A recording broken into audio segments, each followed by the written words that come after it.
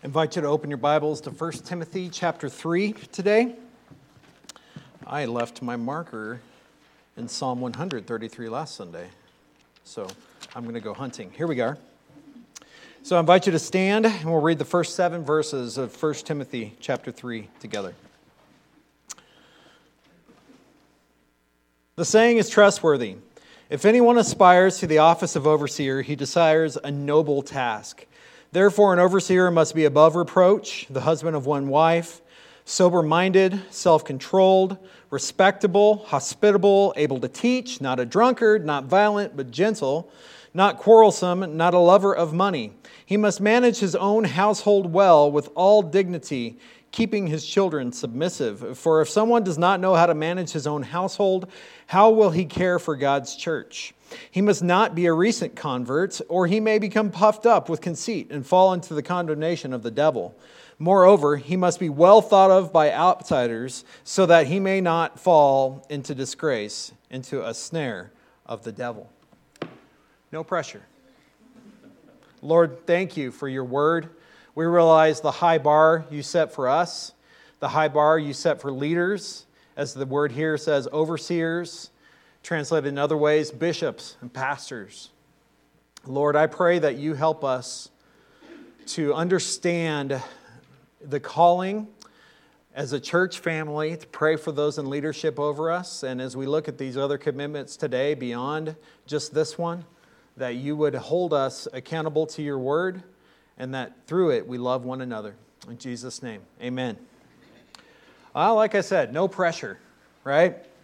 1 Timothy chapter 3, verses 1 through 7 starts out in a commitment that says, I will pray for my church leaders. But I got a little personal story, first of all, to start out, and it may take a little bit.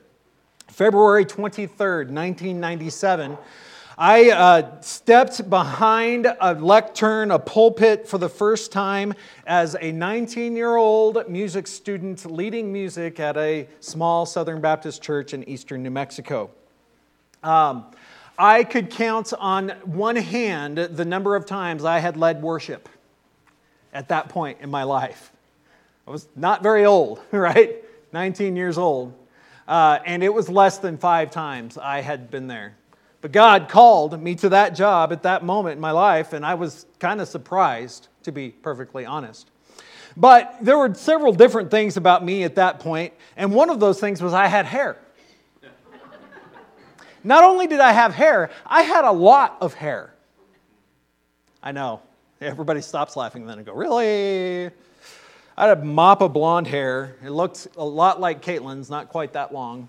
But not anywhere near that long, honestly. But as a college student, as a broke college student, I was always looking for a haircut, right? And but anyway, this church was very, very, patient with college students, because they knew they could get college students to come in and do some of the things that they didn't know how to do. But it was one of their ministries was to give people called to ministry their first job. So they put up with a lot. They put up with a lot of awkward moments. The first Easter I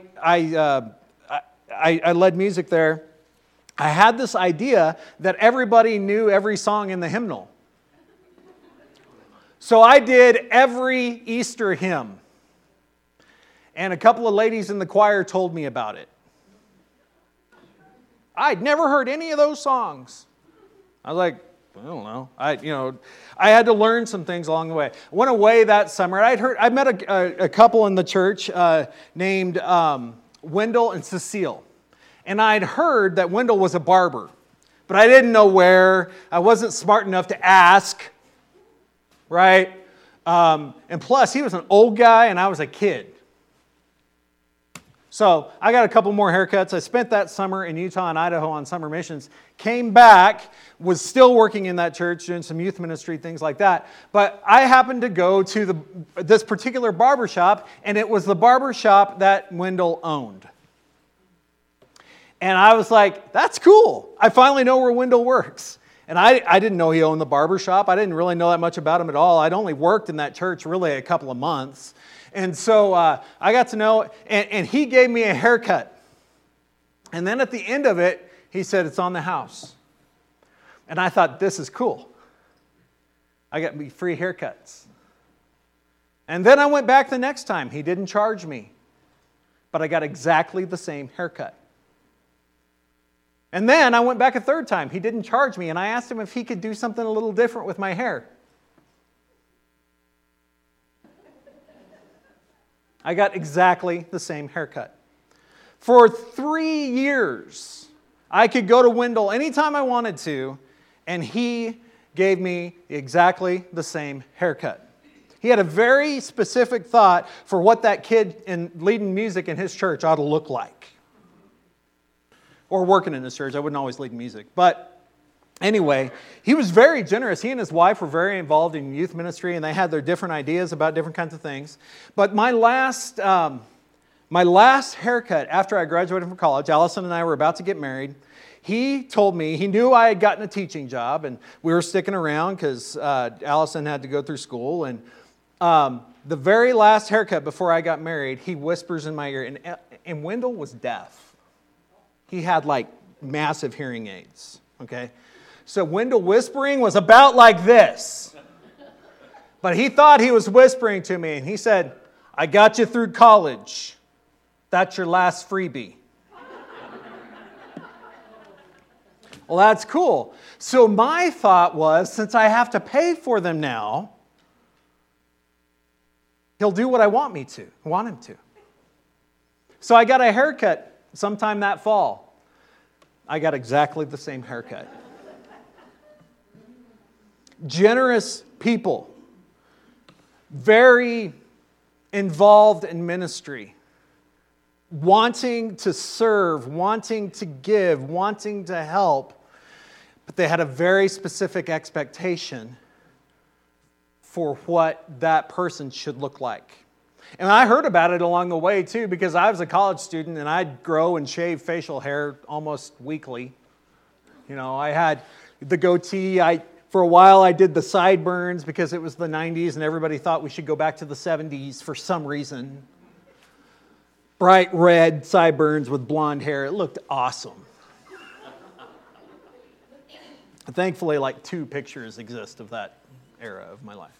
But here's the thing, is that every individual in a church has an expectation for what whoever is in leadership. And so does the Bible. And a lot of times they don't match.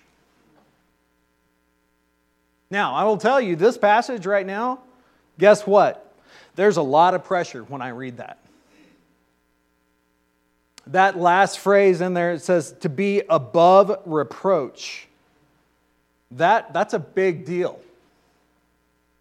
And so one of the commitments, and I am a church member, this text we're working through with from Tom Rainer, is I will pray for my church leaders. And that means everybody. That doesn't just mean me. It means Allison and Zach as they're up here leading. That means your teachers. That means our deacons. That means whoever is in charge of it. And those of you, and there are several, I've been blessed in our church to have people who have been in ministry, people who have been kids of people in ministry, and people who are in ministry now. You're all in ministry now, by the way, if you're in the body of Christ. Let's just put that as a comma. But there's something to that fishbowl, right? You have an expectation based on this, but we also have a cultural expectation, because fast forward 12 years later, 2009, I all of a sudden was under the conviction, and Allison and I have been praying through it and getting to this point in our lives and ministry of, I think I'm supposed to be a pastor. I'd already been through seminary. I had the degree. I'd been ordained. But I was doing music in churches. I was doing missions. I'd done college ministry work. We'd done all kinds of different things. But we both, individually and together, had to get to the point to where God laid it on our hearts to do this job. And I remember the moment because we had already been serving in 3 different churches and associate roles at that point. And I remember the moment that I went over the hump. It was the fall that my dad passed away, 2008. And I was tired of teaching. Anybody ever been there as a teacher? But I didn't really feel like that was my call, yet God had told us to grow where we were planted. That's what we were doing. That's what I was doing. Allison was doing other stuff too. I got to the point where God said, I want you to put your resume in at this church. Not this church, but a particular church. And it was a First Baptist church. And it was an old school Eastern New Mexico First Baptist church that had the expectation of the three-piece suit from the pastor and the postcard picture family and all those kinds of things. And my thought was, God, I don't look good in a suit. Now, some of you would argue with that because every time I wear a jacket, somebody goes, you preaching this week? There. But anyway, I had to get over myself. Almost audibly, I heard God say, I need you to be you where I put you.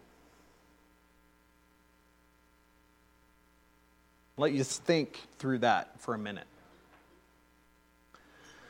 That spring, I saw, that was kind of the moment I started getting over myself as far as that goes.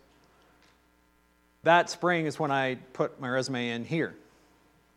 And that fall is when we moved here, that next fall. And as they would say, the rest is history. Now I've been in ministry 26 years, and more than half of that has been in this church. And so God calls us to this place, but it's not without expectations and without a certain amount of pressure with it. There is a pressure within Scripture that this person meet this goal, the ideal. But here's the problem. None of us can.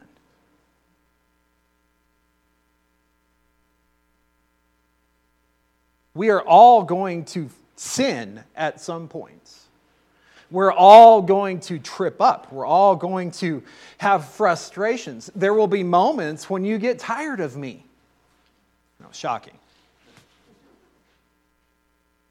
But God has called us to lift each other up. Because we have all been called to such a time and such a place as we are right now. And so we need to make a commitment to pray for our church leaders because of the standard that we're called to live to. Because following here, you see that it says the qualifications. We see really a better word for it probably, that the header isn't inspired, by the way. Characteristics. It's probably a better word. Bill Leidy talked about that a couple of months ago with us. But characteristics that are a high bar. And we know that if we look in the life of our denomination in the last several years, we need these kinds of prayers for our leaders. Because none of us are above falling. We need the prayers. So, as a church member, as a member of the body of Christ, we should be praying for those that are in leadership. In whatever role they're in.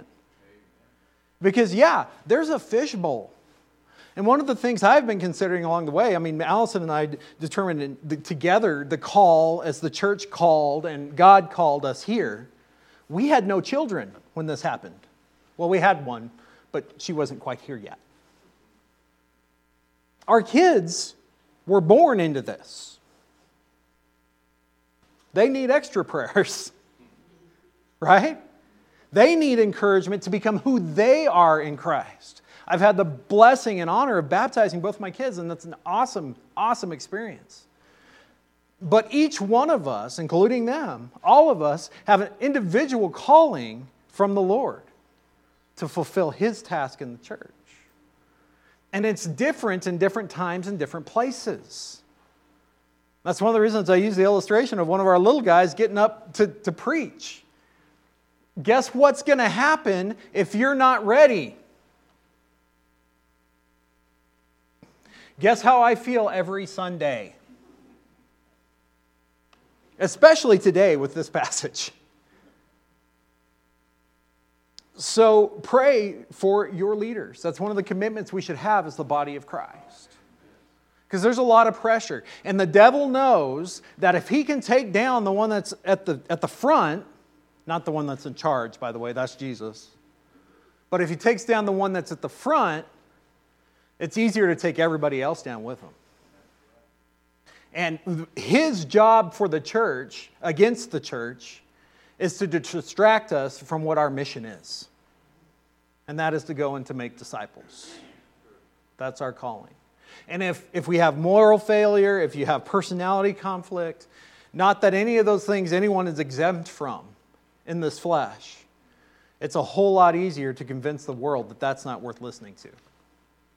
So pray for those that are in charge of. That's one of the commitments there. Pray for your pastor and our family. Pray for our Sunday leaders, whether they're teachers, whether they're people leading worship, whether they're people that are guarding the doors, whether they're people in the sound booth, whether there's somebody that you pick up on the way. You know what? That makes you a leader. Pray that God opens the doors for ministry and protects those who are in some measure of leadership. I hesitate to say authority, but that's what the Bible says. Like I said, even when you get to verses 6 and 7, he must not be a recent convert. That kind of makes sense. Or he may become puffed up with conceit and fall into the condemnation of the devil. Verse 7, though, here's where it really gets hairy. Moreover, he must be well thought of by outsiders so that he may not fall into disgrace, into a snare of the devil. There's a character that keeps falling into this part here. That is, we have an enemy. So we need to encourage one another and bless one another and pray for one another so that we have a valid, an honest testimony. We're not looking for perfection. We're looking for redemption. Christ has paid the price for us so that we can follow him. All right, so that's there are 6 commitments. And so this is number 4. I will pray for my church leaders. All right? Pray for all the different ways that you can help in ministry in our church. And one of the fascinating things when you get into like a group like we were in last night at the Beast Feast or out into the community is how many people you know that I don't. Guess who is a bigger influence in their life than I am? You are. So we are all called to be a witness for Christ. All right, the 5th commitment. I will lead my family to be healthy church members. Let's go to Ephesians chapter 5, and I'm not going to expound on this deeply today, but I just want you to know that, yes, there's a high requirement on pastors, but just families in general. We need to be mindful of what Christ has done for us and who we are in Christ. All right? Now remember, Ephesians, I've heard 1,000 sermons on Ephesians. Ephesians simply breaks itself down into 3 chapters on theology and 3 chapters on practice. Okay? And so 4, 5, and 6 really strongly deal with the practical nature of ministry. And this particular passage flares up some tempers. I'm not here to get you mad at me. Okay? What we need to realize is Christ has called us together as his bride. And the picture that he wants us to look at in comparison to what that is our own families. That Christ loved the church to the point where he died for the church on the cross. The church is the bride of Christ, and now he calls us to this place here. Verse 22. We're going to go through chapter 6, verse 4. I'm just going to read it. Wives, submit to your own husbands as to the Lord. For the husband is head of the wife, even as Christ is the head of the church, his body, and is himself its Savior. Now as the church submits to Christ, so also wives should submit in everything to their husbands. All right. People tend to put that paragraph by itself without going on. That's it. There's a lot there, but there's actually more on the men here than there are on the ladies. Husbands, here we go, verse 25. Love your wives as Christ loved the church and gave himself up for her. that he might sanctify her, having cleansed her by the washing of water with the word, so that he might present the church to himself in splendor, without spot or wrinkle or any such thing, that she might be holy and without blemish. And in the same way, husbands should love their wives as their own bodies. He who loves his wife loves himself. For no one ever hated his own flesh, but nourishes and cherishes it, just as Christ does the church, because we are members of his body. Therefore, a man shall leave his father and mother and hold fast to his wife, and the two shall become one flesh. This mystery is profound, and I am saying that it refers to Christ and the church. However, let each of you love his wife as himself, and let the wife see that she respects her husband. Verse 1 of chapter 6 says, "Children, obey your parents in the Lord, for this is right. Honor your father and mother. This is the first commandment with a promise, that it may go well with you and that you may live long in the land. Fathers, don't provoke your children to anger, but bring them up in the discipline and instruction of the Lord." All of these aspects reflect the relationship with God the Father and God the Son and the church as the bride of Christ. And this is where we are all called into this together. See, what happens, I think, a lot of times is that we try to individualize a teaching like this. We try to make it about one particular family or one particular moment or one husband and one wife. And all those things matter. But the fact is that we cannot do any of these things. 1 Timothy chapter 3, what we just read. Ephesians chapters 5 and 6, what we just read now. We can't do any of these things on our own. We need help. We need to work together as the body of Christ to love and support one another in these moments. So, leading our families to be healthy church members doesn't necessarily mean that, again, perfection is expected, but redemption is. We need to show honesty in our relationships. We need to live in a way that blesses Christ, that we can support one another, encourage one another. And it says in Hebrews chapter 10, all of these things, now we encourage one another, spurring one another onto love and good deeds, all the more as we see the day approaching. What is the day? In context of Hebrews 10, it is the return of Christ. The return of Christ, whenever it happens, is imminent. That is His promise, is that He is returning. And so we must love and support one another in those moments. And I would say in the context, and this actually broadens it beyond we see what it says praying for our church leaders and the standard in which church leaders are held. We need to support everyone in our church family to this bar, to this standard. That we would serve the Lord together. And a lot of times, we think we're helping when we think you need to do this, and this. But all that really ends up doing for any person is adding more pressure on something that they actually in themselves cannot fulfill. I'm not Jesus. And neither are you. But we have the Holy Spirit as a seal of His promise of His return. And His Spirit dwells in the church. And we can love and encourage one another together to grow in Christ, to serve Him. Again, the passages that are here set a very high bar. And we can't reach it. Christ did. He paid the price so that in Him we might become the righteousness of God. That reminds me of a verse I'm getting to now. All right. I like that verse a lot. You guys have been around a while, know this. The sixth commitment in this book, I Am a Church Member, is I will treasure my church membership as a gift. Now remember, going back to the first week, I am a functioning church member distinguishes being a member of a church versus being a member of a country club. You pay your dues at a country club, and the people that are hired serve you. In a church, it's the opposite. We come and we are a part of the body of Christ and we serve together.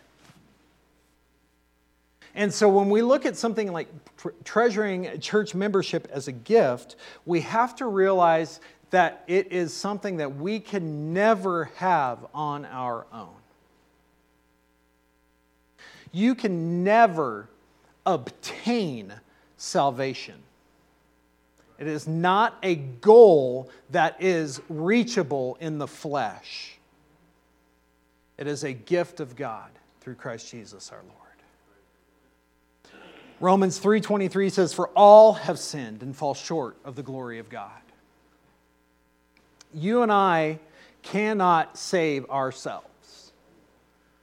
I know that goes against the Western mindset, and I say Western Hemisphere mindset, the European and American mindset of pulling up your bootstraps. I've never had boots or straps. So anyway, doing it yourself, we can't. We cannot. Because we all have sinned and fall short of God's glory. Romans 6:23, the wages of sin is death, but the free gift of God is eternal life in Christ Jesus, our Lord. Our hope is because of what Christ has done. We can't make ourselves any better. Only He can do it in us. And He does that through His salvation and ultimately in the process of sanctification. Now we're getting to probably what is my favorite verse. I have some rankings of verses. I keep calling this one of my favorites, so I think it keeps climbing up. 2 Corinthians 5:21, "For our sake He made Him to be sin who knew no sin, so that in Him we might become the righteousness of God." I can't save me. In Christ I am clothed in righteousness. He has done the work for me. And so our gift is, our membership in the body of Christ, as 1 Corinthians chapter 12 comes through, and we'll come back to that in a second, is a gift. Ephesians chapter 2, verse 8, again, another very familiar passage, but it talks greatly about our salvation. "For by grace you have been saved through faith. This is not your own doing. It is the gift of God, not a result of works, so that no one may boast." I can't say I'm more saved than you. Unless you're not saved. But that gift, again, must be received. It's sitting there waiting for you. Forgiveness is a gift. And finally, one of the greatest results of salvation is that we are now part of Christ's body. We are members of His body. 1 Corinthians chapter 12, we started here a couple of weeks ago. Now you are the body of Christ, and individually members of it. And God has appointed in the church first apostles, second prophets, third teachers, then miracles, then gifts of healing, helping, administrating, and various kinds of tongues. All right, so those are all the different kinds of roles that we see fulfilled within the body of Christ. Guess what? That's all of us.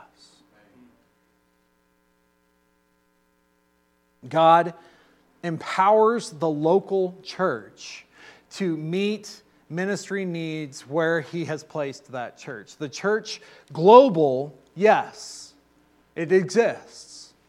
But every book in the New Testament was written, not every book in the New Testament, every one of Paul's letters to churches were to specific churches in a local context. There is everything biblical about being a part of the body of Christ, being a member. Now, as a membership in our church, we covenant together to live this out and to be accountable to one another. But one of the things I love about this particular book, I Am a Church Member, is how positive it is. That everything about being in the body of Christ can be a blessing. The question is, how do we respond to the gift that we have received? To be a member in our church, the requirements are simple. First of all, you need to be saved. You need to have trusted Christ as your Savior.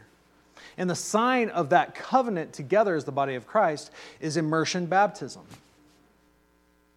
If you have been baptized biblically because of your faith, not to be saved, but because you are saved, then you're eligible for membership. And we can talk about that together. And if you're willing to make that covenant together, you can be a part of our church family. Now, we do take seriously the distinctive of immersion baptism. And I realize that people come from all kinds of different backgrounds with that. But that's like wearing a wedding ring. That shows that we have a commitment together under the same banner. And that covenant of baptism. And so, in that, we make all these commitments together to make much of Jesus. Because remember in 1 Timothy chapter 3 where we started out this morning, the devil's looking for a way to get in there. He's looking for a way to split us up, to cause division. One of the illustrations that is commonly used, and thankfully it's not a common issue actually for me, but I've known a lot of pastors who get really, really ugly messages from people, whether they be in the mail, whether they be in phone call form, or whether they be in emails, or whatever.